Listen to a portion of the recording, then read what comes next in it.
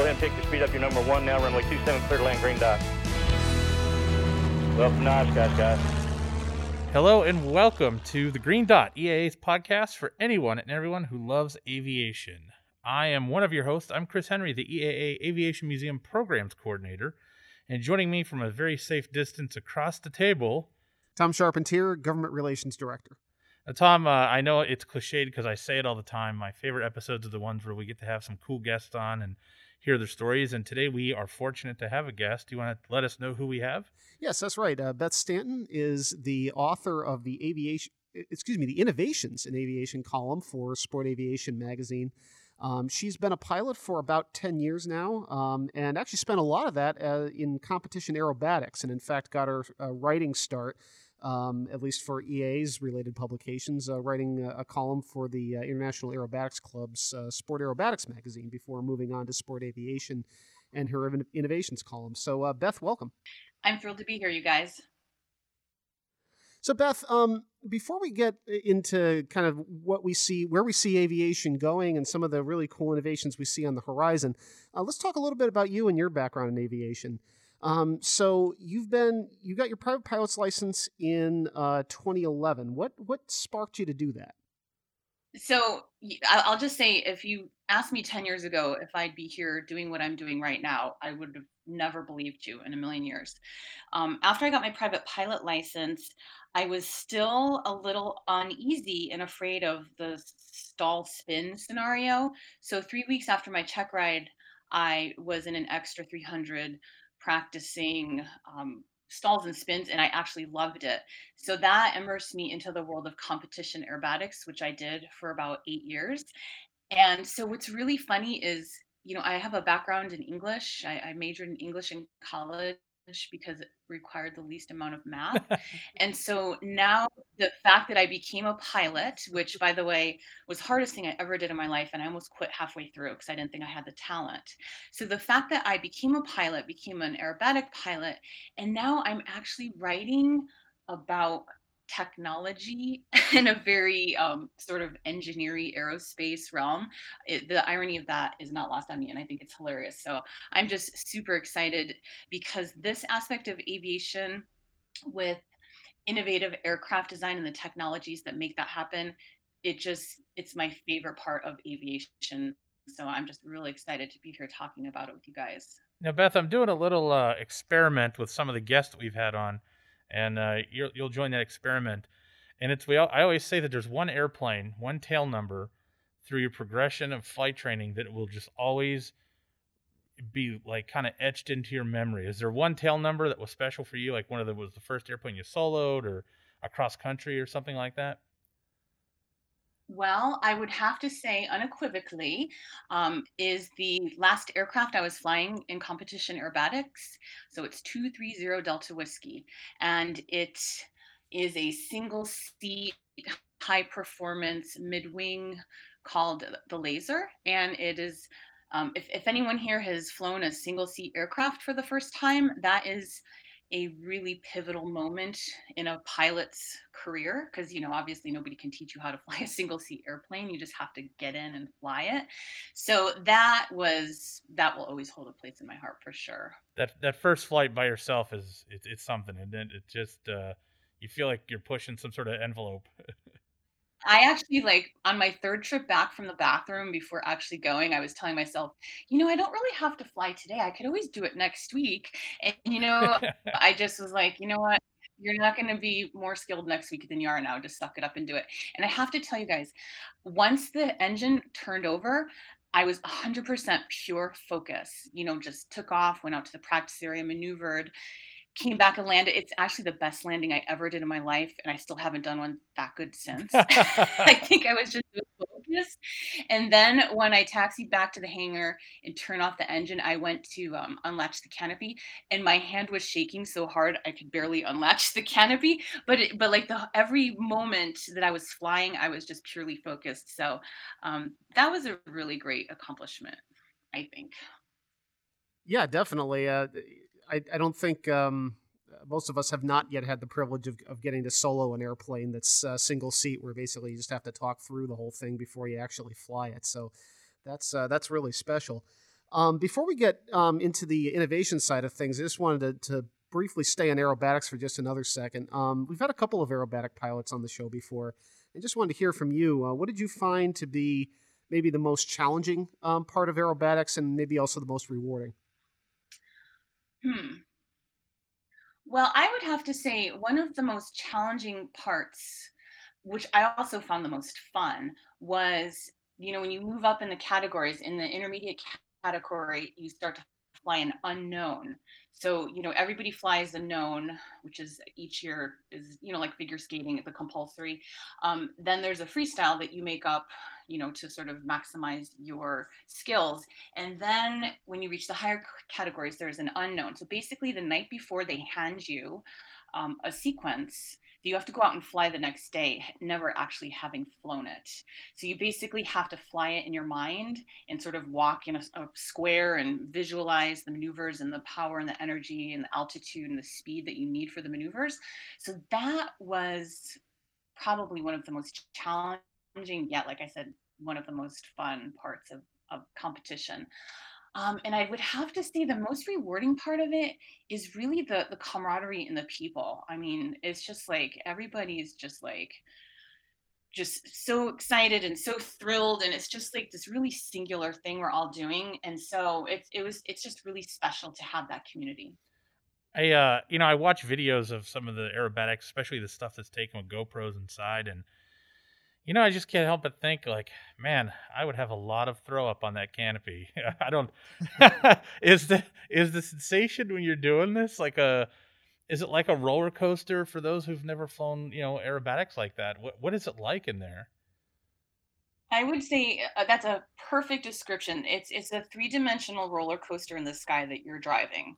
That is an exact description. Now, luckily, I never had an issue from day one ever, and through my whole kind of competition career, of getting airsick. You do kind of, if you fly for more than 20, 30 minutes in a practice, you can get kind of stupid, I call it. You get woogly. You get like, whoa. But I was very fortunate. That's not the case with everybody. Some people have a really hard time when they first start out with feeling nauseous. I don't think anybody really, really throws up. I mean, obviously, people going along for an aerobatic joyride, that can happen. So you have to be prepared for that. But, it's like working out. You just kind of work your way up. Do you know what I mean? And the more you do it, the more you build up your tolerance for it. Like, I haven't flown aerobatics in a while. So if I got in a plane right now and flew it, it would probably affect me way more than when I was doing it more regularly. But it's something that you can certainly overcome if you're really dedicated.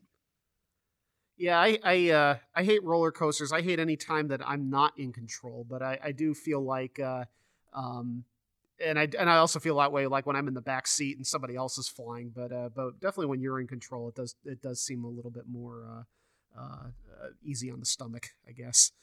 But well, great. Well, let's get into why we're here today. You've been writing our innovations column in sport aviation for 5 years now. And we just wanted to talk about during that time what you've seen and what's gotten you excited, and where you see aviation going in say the next few decades. Do you want to kind of pick a topic and start from there?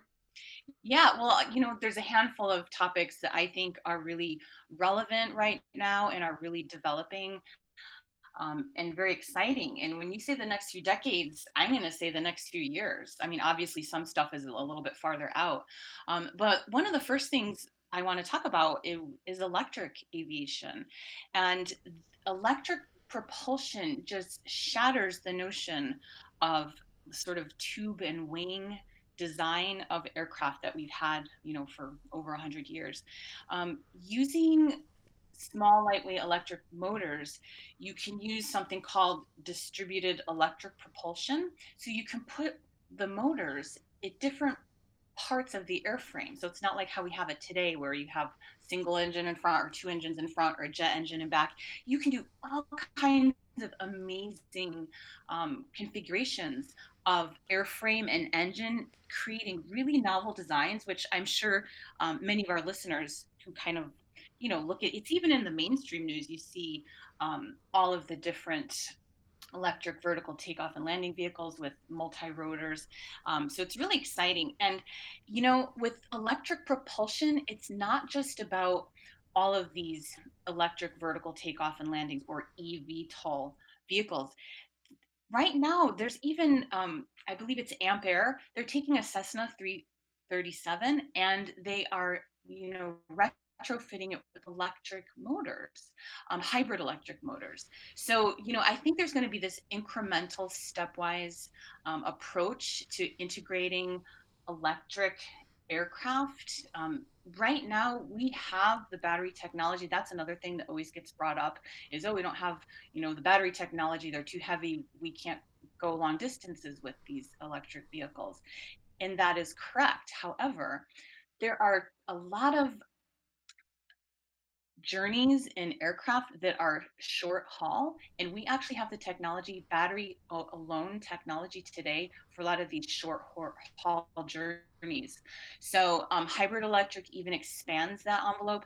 For example, Vertigo Aero, who I've written several innovation columns about, they've actually paired with Continental. So we have this legacy propulsion engine company that is paired up with this very innovative electric company to do a hybrid electric powertrain, just kind of sort of bridge that gap between all electric, because really the batteries right now, they are limited, but hybrid electric I think is really going to push that envelope a little bit farther. Yeah, that's definitely a very interesting paradigm shift in the way that we can actually power aircraft. Whereas before we have an engine directly driving a propeller, with smaller electric motors, you can put an engine pretty much anywhere, and that really does change things in terms of how you control the aircraft and how the aircraft flies, and things like that. That's very, very interesting. And hybrid propulsion is also a way that we can extend the range of those distributed electrical systems, and really open up some pretty cool possibilities. So Beth, you actually flew an electric aircraft, the Pipistrel Alpha Electro, trainer. Can you tell us a little bit about that? Yeah, sure. That was a really exciting opportunity. I had met Joseph Oldham. He is the director of the Sustainable Aviation Project based down in Fresno, California. And if believe it or not, you guys, this project has the largest concentration of electric aircraft in the Western Hemisphere. So they have four Pipistrel Alpha Electro trainers. They had a $1 million grant, and they set up a charging infrastructure between several local regional airports. The Alpha Electro was never actually meant to be, it was just meant to be a traffic pattern trainer. They're built in Europe.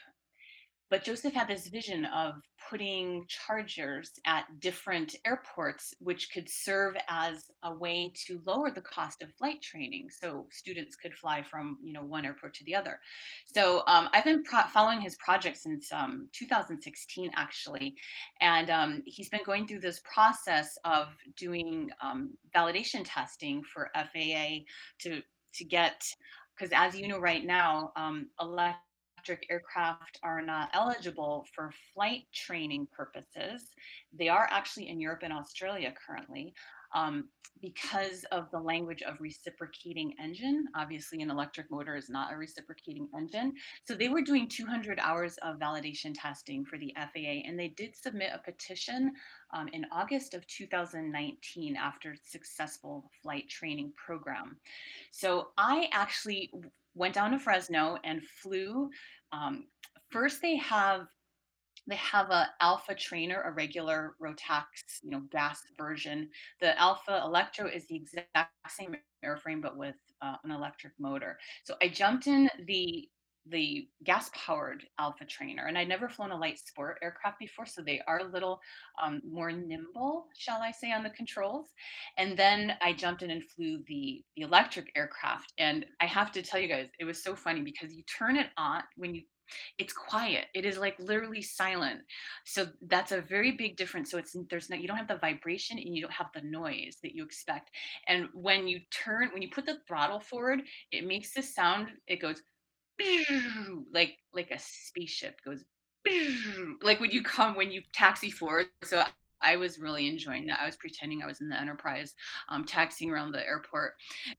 And so, and then when you just put the throttle in, it's instant power. Like usually when you like put in the throttle, there's like this sort of spool up and this roll up, and then you kind of and then you take off.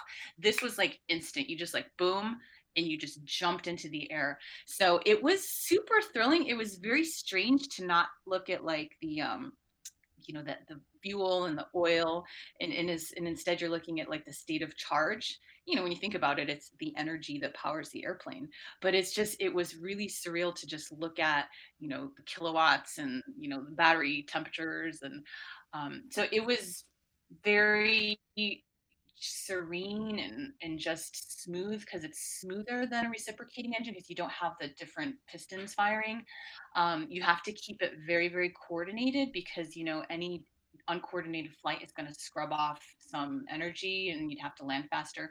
Um, and also the wings on the Alpha Electra are super long. It's almost it's not as long as a glider, of course, but it feels like a glider almost when you're coming into land, because it just has these really big, long, floaty wings. And so it was really exciting. And I really am looking forward to the opportunity to be able to fly an electric aircraft. Was it when you're actually up at power, like at altitude, pattern altitude? Is it really quiet? Like you hear more of like the wind, almost like a glider, or what are you hearing? Well, there is more, when you're in a glider, all you hear is like the creaks and the wind, right? You don't hear obviously there's no engine. So you do hear it's the propeller is what you hear actually.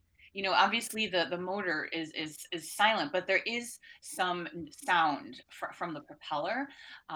But as you power back to come into land, like any airplane, that noise level reduces. But when the first time, when the ribbon cutting ceremony for these aircraft were in 2018, and I was standing on the ramp, and Joseph got into the aircraft and started it up and taxied it away towards the runway, and I literally couldn't hear a thing. It Really? was, That's like a interesting. Prius sneaks up on you. It was kind of like that. You're like, whoa, that plane is moving, and I don't hear anything. So it's pretty amazing. Does I'm just thinking from experience with electric model aircraft. Does the prop actually stop when you're at idle? When you turn everything on, you flick on the power, you flick on all the instruments. It's not until you push the throttle forward the prop begins to spin. Okay. Yeah, interesting. Interesting. Okay, let's move on to I know we kind of put together a top 5 list of the innovations that you see out there. What's next on your list? So, and this is a nice sort of segue from electric aircraft into advanced aerial mobility. This is a relatively new term. Previously, we were calling it urban air mobility, or UAM. That term may be familiar to a lot of our listeners here. But really, there's a lot more applications to advanced aerial mobility besides the urban setting. There's rural settings, there's agricultural settings. So the AAM, advanced aerial mobility, is a lot more inclusive of this sort of future flight that's coming. And I think this is like really a very, very super exciting and dynamic topic right now in innovation. And it's people talk a lot about air taxis and flying cars and all that kind of stuff in commercial applications of this technology, but there's also a recreational aspect, an ultralight aspect. Blackfly openers, Blackfly personal aerial vehicle, they were at AirVenture 18, also AirVenture 19. I had the great opportunity to tour their facility in Silicon Valley. Marcus Lang, the owner and founder of Blackfly, took me around. That was quite a thrill.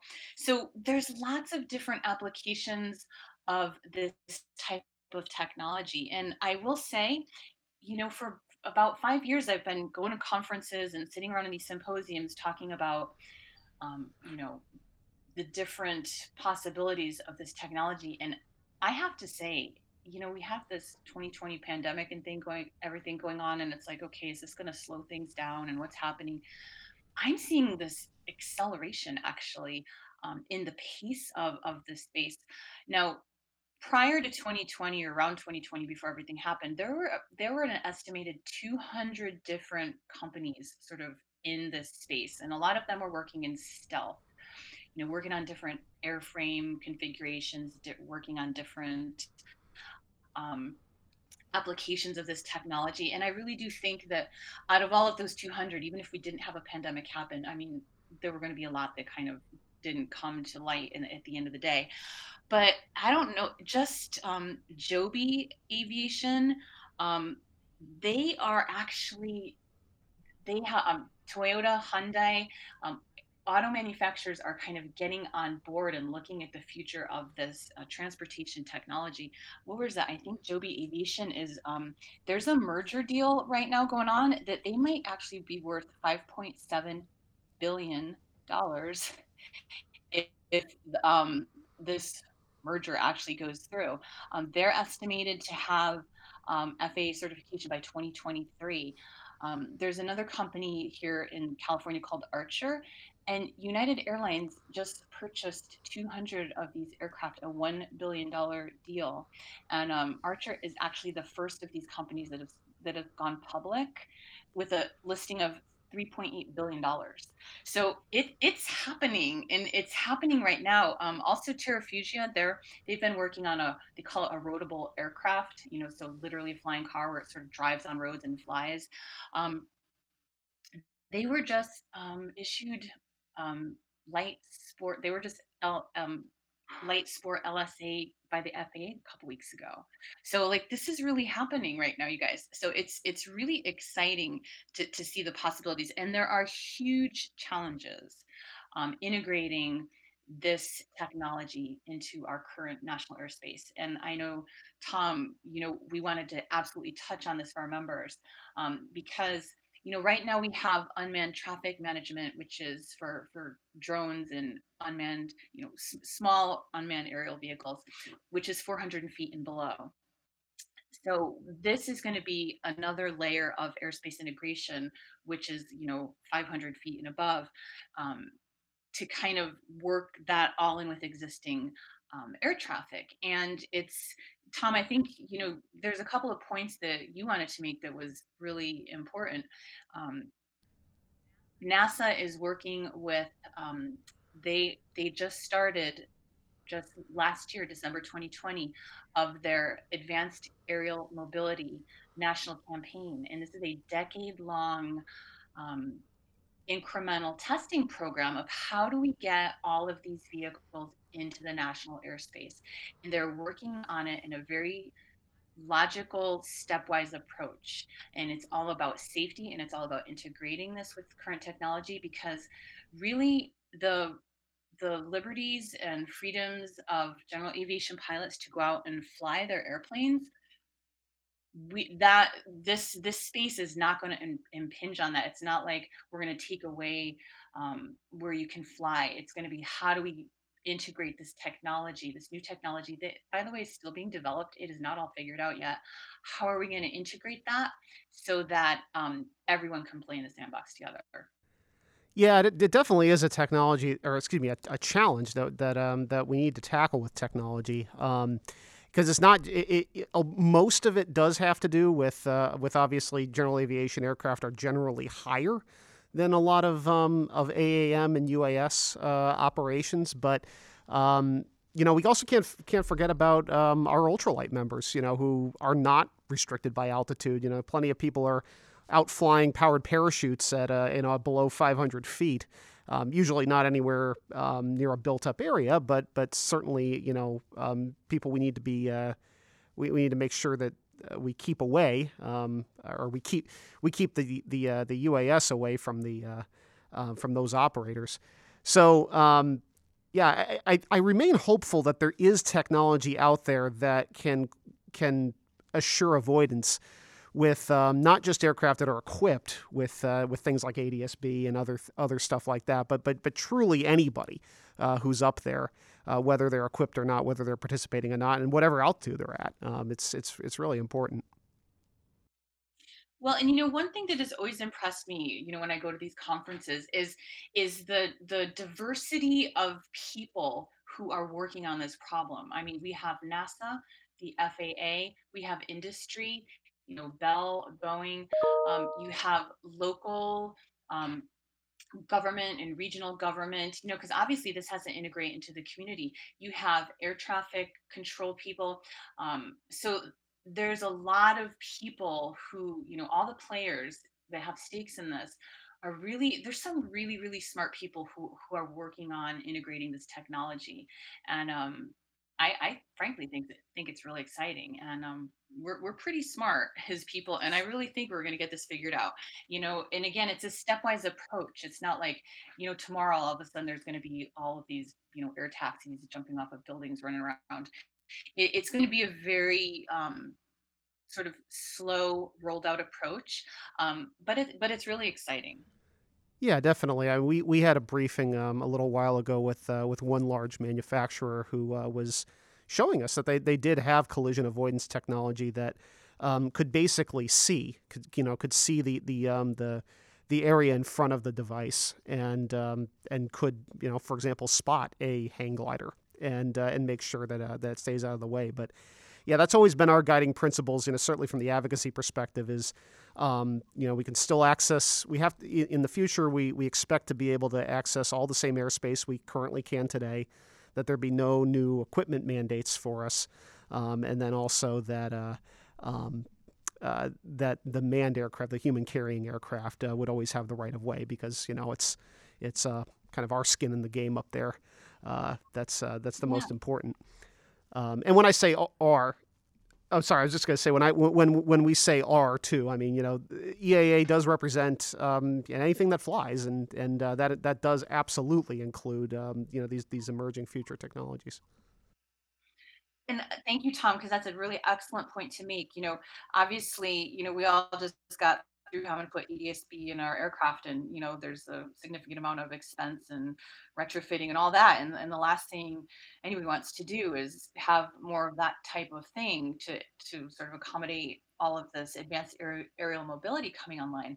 But that industry is really working with really some sophisticated sense and avoid technology.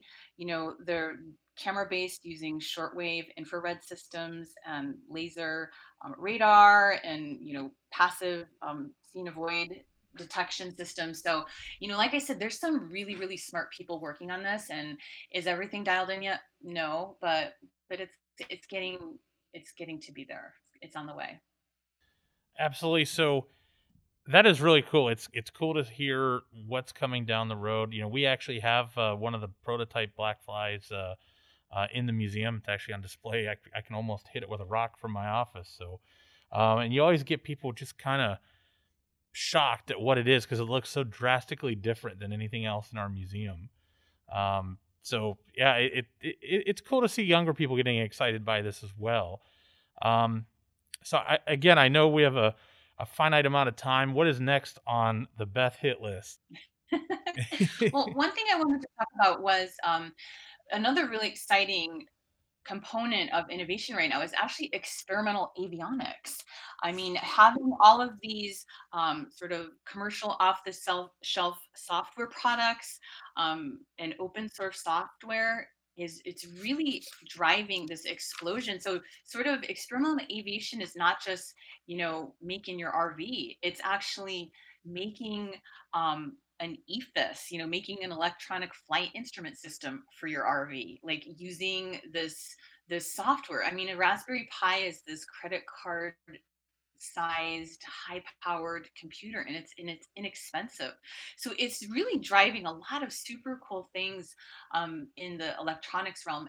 At AirVenture 2018 there was an avionics roundtable with represented a lot of the experimental companies that are in the avionics space, and they talked about a lot of really interesting concepts coming down the pike with this. It's all about adding safety and adding capability to experimental aircraft.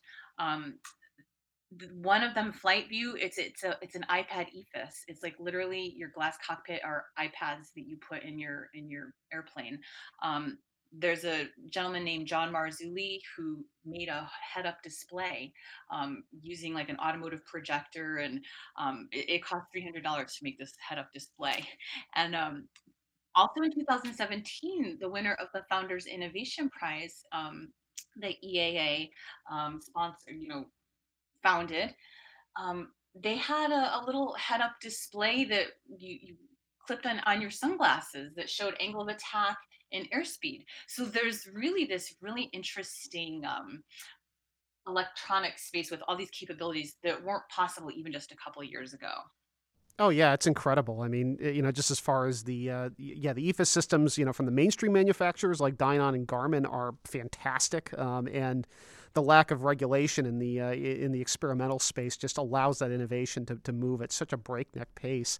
And then, yeah, as far as technology that everybody can access, I just remember just a few years ago when we started using, homebrew Raspberry Pi based ADS-B in systems that anybody could use, and it dropped the commercially available stuff at that time was many times more expensive than what we were able to do with just a couple $100 worth of computer parts. It really has made this kind of democratized this technology space. It's been very exciting. Yeah, absolutely. And just it's more of it's going to be coming all the time. I mean, if head up displays, for example, they're usually used just by the military because they're like insanely expensive. So the fact that you can just take this technology and bring it down to the level of experimental aviation is really exciting. Yeah, and really the challenge for us has been over the last couple of years. Okay, so how do we take this amazing technology and now, as it matures, as it proves that it's safe in the experimental realm, how do we bring it up to type certificated aviation? And that's some stuff that we've been working on here at EAA. So one of the aircraft I want to talk to you about is you had an experience to actually go out to Mojave and spend some time out there, and you got to see probably one of the coolest aircraft ever and stand on it. And I want to make sure we have time for you to talk about that. Are you talking about Stratolaunch by any chance? That would be it. Yeah, so for people who might need a refresher, Stratolaunch project was actually started in 2011 by Paul Allen, Microsoft co-founder, and Burt Rutan. And it was originally designed as a reusable air launch platform to carry satellites rocket them into orbit, into low Earth orbit. So it's the largest aircraft in the world that's ever been built. It has a 385-foot wingspan, which like when you look at it on the runway, which I saw it take off for the first time, it was super thrilling. Like literally the wings extend like almost 100 feet on either side of the runway. It's just the Jeez. craziest thing. It has a 550,000 pound payload and a gross weight of 1.2 million pounds. I mean, it really like breaks your brain. It's sort of like I would say it's like saying the Grand Canyon's like a really big hole in the ground. Like to just describe these letters or numbers describing Stratolaunch, it does not do it any justice. It has the most thrust of any aircraft that has ever flown. It has 340,000 pounds of thrust with 6 Pratt & Whitney engines. So, so you have this huge twin fuselage aircraft, but it can take off on a 12,000 foot long runway. It has a flight radius of 1,000 nautical miles. So really, instead of just like launching a rocket up one at a time and waiting for perfect weather to take off, this was really to look at to just sort of like make a reusable aircraft that can make access to space easier and more affordable, in air quotes. So back in 2017, I had the amazing great fortune to tour scaled composites because EAA wanted me to write an article about scaled composites. So Jack and Jack Pelton and Sean Elliott and Rick Larson and Jim Busha and myself all met in Mojave, and we all got a Willy Wonka tour of the chocolate factory, which was amazing. And part of the tour was they brought us over to the Stratolaunch hangar, and we climbed up on the top of the wing. I'm getting chills as I'm telling you guys this.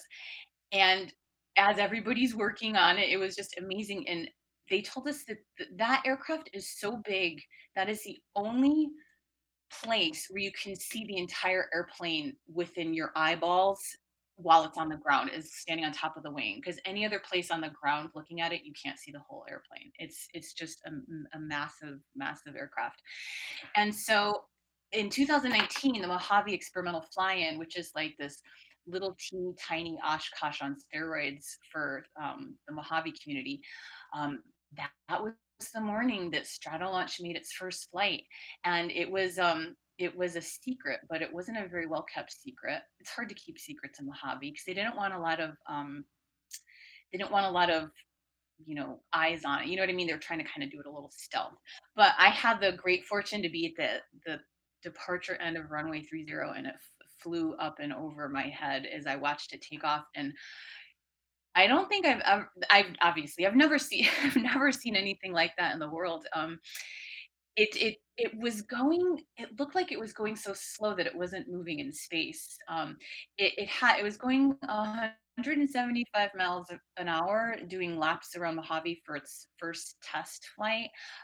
So it just was at 15,000 feet. And the most crazy thing is, it looked, like how big a Cessna looks when it's like in the pattern, like visually, like you look up at a plane, you're like, okay, that's about 1,000 feet off the ground. It's coming in. That's how big it looked, how Stratolaunch looked like that, but it was at 15,000 feet. Like that's how. No, seriously, they had the similar size. So it was just they came in and they did a sort of a low pass, just first approach, that it was all, choreographed, and they kind of came in and then they went around and then they came in and landed. And it was just a thrill to see. And I was super excited that I was recording it. And as soon as it happened, I was able to put it on EAA's Facebook page, so everybody could sort of share it. Because like I said, it was kind of on the down low, but I was able to share that. And it was so funny when it was coming in for its landing. I had it going on my iPhone, and I'm like, oh, this is gonna be really boring, just like everyone watching the plane come in, because it's kind of coming in slow. So I just randomly started babbling about Stratolaunch, and that video has over like, it has like it has like over 250,000 views right now. So I really kind of wish I thought out what I was gonna say more. But it's all good. So what's really kind of interesting, you guys, if you will recall, Paul Allen died in October of 2018. So he never got a chance to see this fly, which kind of breaks my heart a little bit. Yeah. And they didn't know what was going to happen, after he died. Like, what is the future of this project? And so, after it made its first flight, a lot of people were calling it the composite goose, like it's never going to fly again. And I was like, no. And but here's what happened. They actually, so as you guys know, access into launching satellites into space has sort of become a little bit more mainstream. Other companies have kind of stepped up into that space while Stratolaunch was being developed. So what they've done is another company has purchased Stratolaunch, and they have pivoted to hypersonic flight testing. So it's not for naught. So the plane is still going to be used, but they've just pivoted to another kind of flight testing, which I'm so thrilled about. So what I love about Stratolaunch is it's just sort of like this quintessential grassroots, scrappy, Rutan doing crazy stuff out in Mojave, and it just goes in this direction and then it goes in another direction. And I think Stratolaunch for me kind of epitomizes sort of that sort of experimental, we can do anything spirit. It has to be a little bit of like what it was like to see like back in the 50s watching one of those B-36s take off or something like that, just things of the size of a city block, flying around. That's a really great description, because I wrote a blog post to the EAA Inspire blog about this experience, and I believe what I said is, if you can imagine a skyscraper like on its side sliding down a runway and then lifting up into the air, like literally that is what it looked like. It was just That's wild. astounding, and I'm just so happy that it's going to keep flying. And they won't give me, when I did a recent article on them, it was about March last year, I think. They're a little cagey as to when everything's going to be actual, flying again, but it's pretty in the relatively near future. That's cool. Yeah, that's great. I mean, it does seem like the aircraft has plenty of applications. It's a highly unique airplane. Yeah. Absolutely. Any time spent out at Mojave, it's kind of like being out at Edwards back in the highlight of the test flying the Air Force was doing. Just a lot of history, a lot of cool stuff happening out there. You can almost feel it in the air when you're out there. Yeah, it's a special place for sure. Absolutely. Well, Beth, we're running against the clock here, as we can see. I think we're going to have you back down the road for another episode, just to keep talking about some of the cool innovations that are out there and what's going on with different aircraft that you don't always hear much about or as much about as we could. So I just want to say thank you for coming on and being a guest, letting us bend your ear for a bit today. And thank you guys and gals out there who listen to the Green Dot. Without you, it would just be me and Tom talking to Christina. So really enjoy having you guys out here. Please continue to leave comments and feedback. It really helps sort of show who we're hitting and where your interest lies. And if there's a suggestion you have of someone you'd like to hear on the Green Dot, let us know, and we'll try and see if we can find them for you. So again, just want to say thank you for listening, and we'll catch you next time when you're cleared to land on the Green Dot.